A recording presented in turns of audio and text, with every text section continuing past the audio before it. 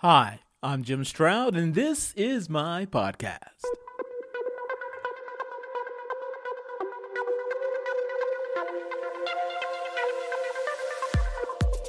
Happy New Year! I hope 2019 brings you every positive thing you hope for and more. I also hope it brings you more privacy. A recent report from Reuters cites how a user of Amazon's Alexa got access to 1,000 recordings from another user because of a, quote, human error by the company, end quote. Among the recordings, a man and female companion could be overheard, and due to the data that was accidentally released, the man and woman on the recordings were able to be identified and contacted. When I read that story, my immediate reaction was, why were there so many recordings available to be found in the first place? And if they were revealed by human error, how many more recordings are out there, and for what purpose are they being saved? Well, I looked into it, and I'll give you the answer to that and something else to worry about after this message.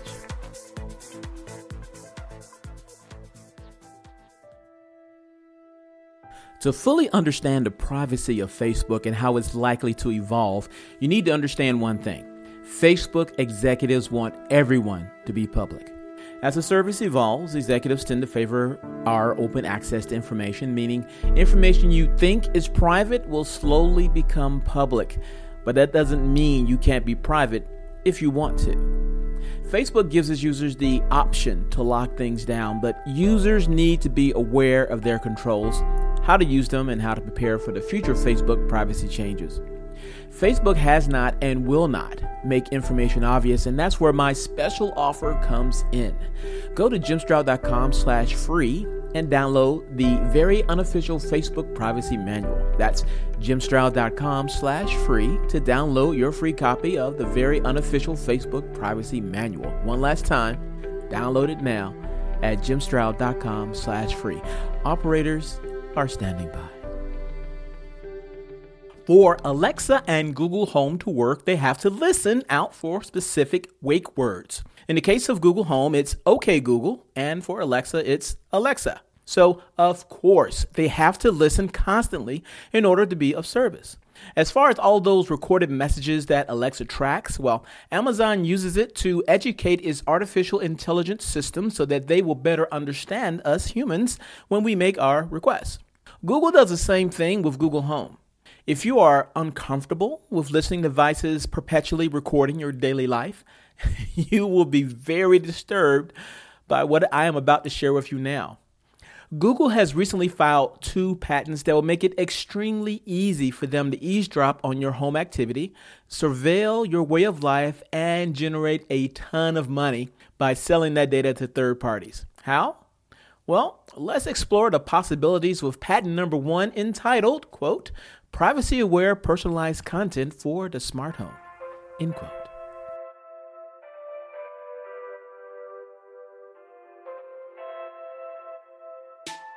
Imagine this.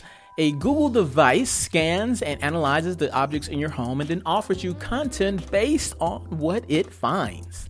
For example, a smart camera could recognize Will Smith's face on a t-shirt on the floor of your closet. It then looks at your browser history and detects that you follow Will Smith's YouTube channel and watched some of his videos recently. After analyzing all that, the system would say to you in no uncertain terms, "Hey, you seem to like Will Smith. He has a new movie out playing in a theater down the street. Would you like the showtimes?" Now let's look even deeper into this patent. Using object recognition, Google could calculate your fashion taste by scanning your clothing and even estimate your income based on any expensive mechanical or electronic devices it detects. Once it gets used to voices typically in your home, it could determine the genders and age of the people who live with you. And from all that data, the Google device could recommend what to watch on TV, what movies to see, and where to shop, not only for you, but for every person who lives in your house. Wow. How about that?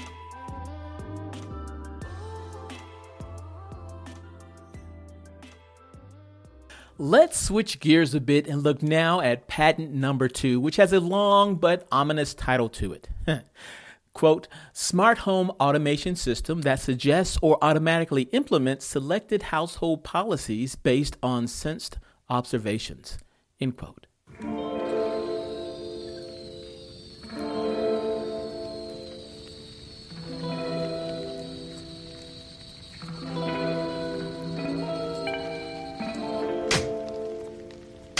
The second patent proposes a smart home system that will help raise your kids for you. And I'm only slightly exaggerating.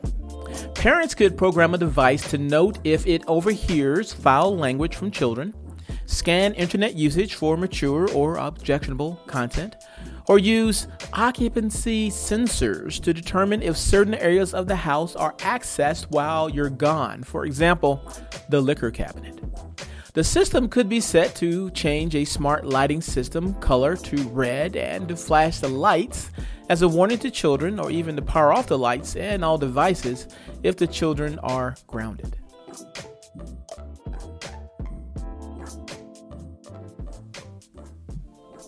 Language from both patents reveals just how intuitive these smart devices are as they listen to the noises you make as you move around your house. For example, Google's smart home system can figure out if a household member is working from the sound of a keyboard clicking, a desk chair moving, and paper shuffling in the room. Google can also figure out the mood you're in based on the sound of your voice. It can tell when you're in the kitchen based on the sound of the refrigerator door opening. It can even estimate your dental hygiene based on the sounds and or images of teeth brushing. Wow. Again, I say wow.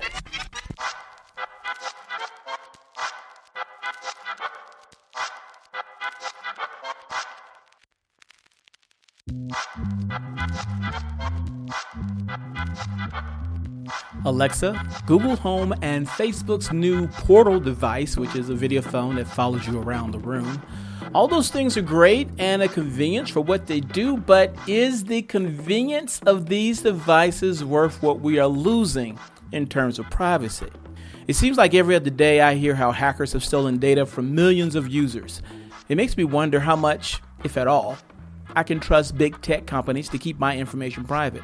If my web data is not secure, why would I want to make even more intimate data accessible via smart devices like Alexa or these new patented invention that Google just filed? And I know I'm not the only one to feel this way, which is why I'm going to make a prediction. In 2019, people will begin choosing privacy over convenience by choosing to buy gadgets that do not connect to the internet, which is not much of a prediction because it's already happening in the mobile phone market. In August 2018, it was reported by Daily Mail that while global sales of smartphones increased by just 2%, on the flip side of that, sales of dumb phones rose by 5%. Dumb phones are just what you expect them to be. Devices that can only send and receive phone calls, and in some cases send and receive text messages, but that's about it. No games, no apps, nothing extra.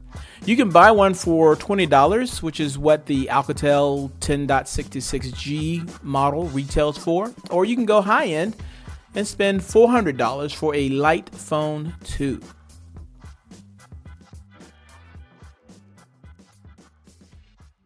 In the age of big tech, privacy is dead. I think we forget that because we're so addicted to technology.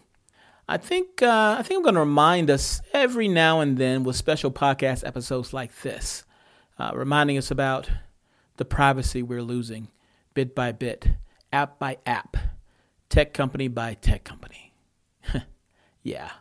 I think that's a good idea.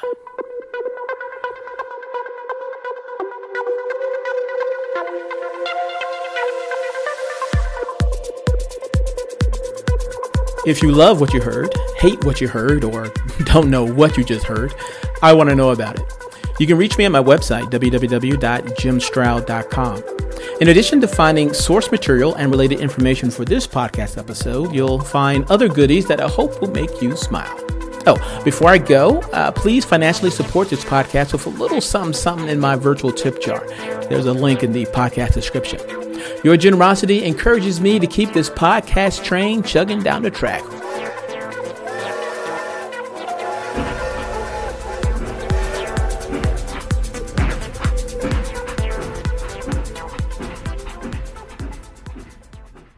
Ever heard of Stoicism? Chances are, if you have, you've heard of Stoicism with a lowercase s and not Stoicism with an uppercase S. Lone wolves, no emotions, antisocial behavior, cold indifference. All that is Stoicism with a lowercase s. Stoicism with an uppercase S is the ancient Greek philosophy and virtue ethics framework that centers on service to the cosmopolis, to include your family, friends, community, and planet, and the development of a good moral character. My name is Tanner Campbell, and I'm the host of Practical Stoicism, a 3 times a week podcast teaching Stoic principles and concepts to anyone interested through the exploration of texts and deep dives into various moral topics. You can find Practical Stoicism where you're already listening to podcasts by searching for Practical Stoicism or by going to stoicismpod.com. I invite you to give it a listen today. You just might like it.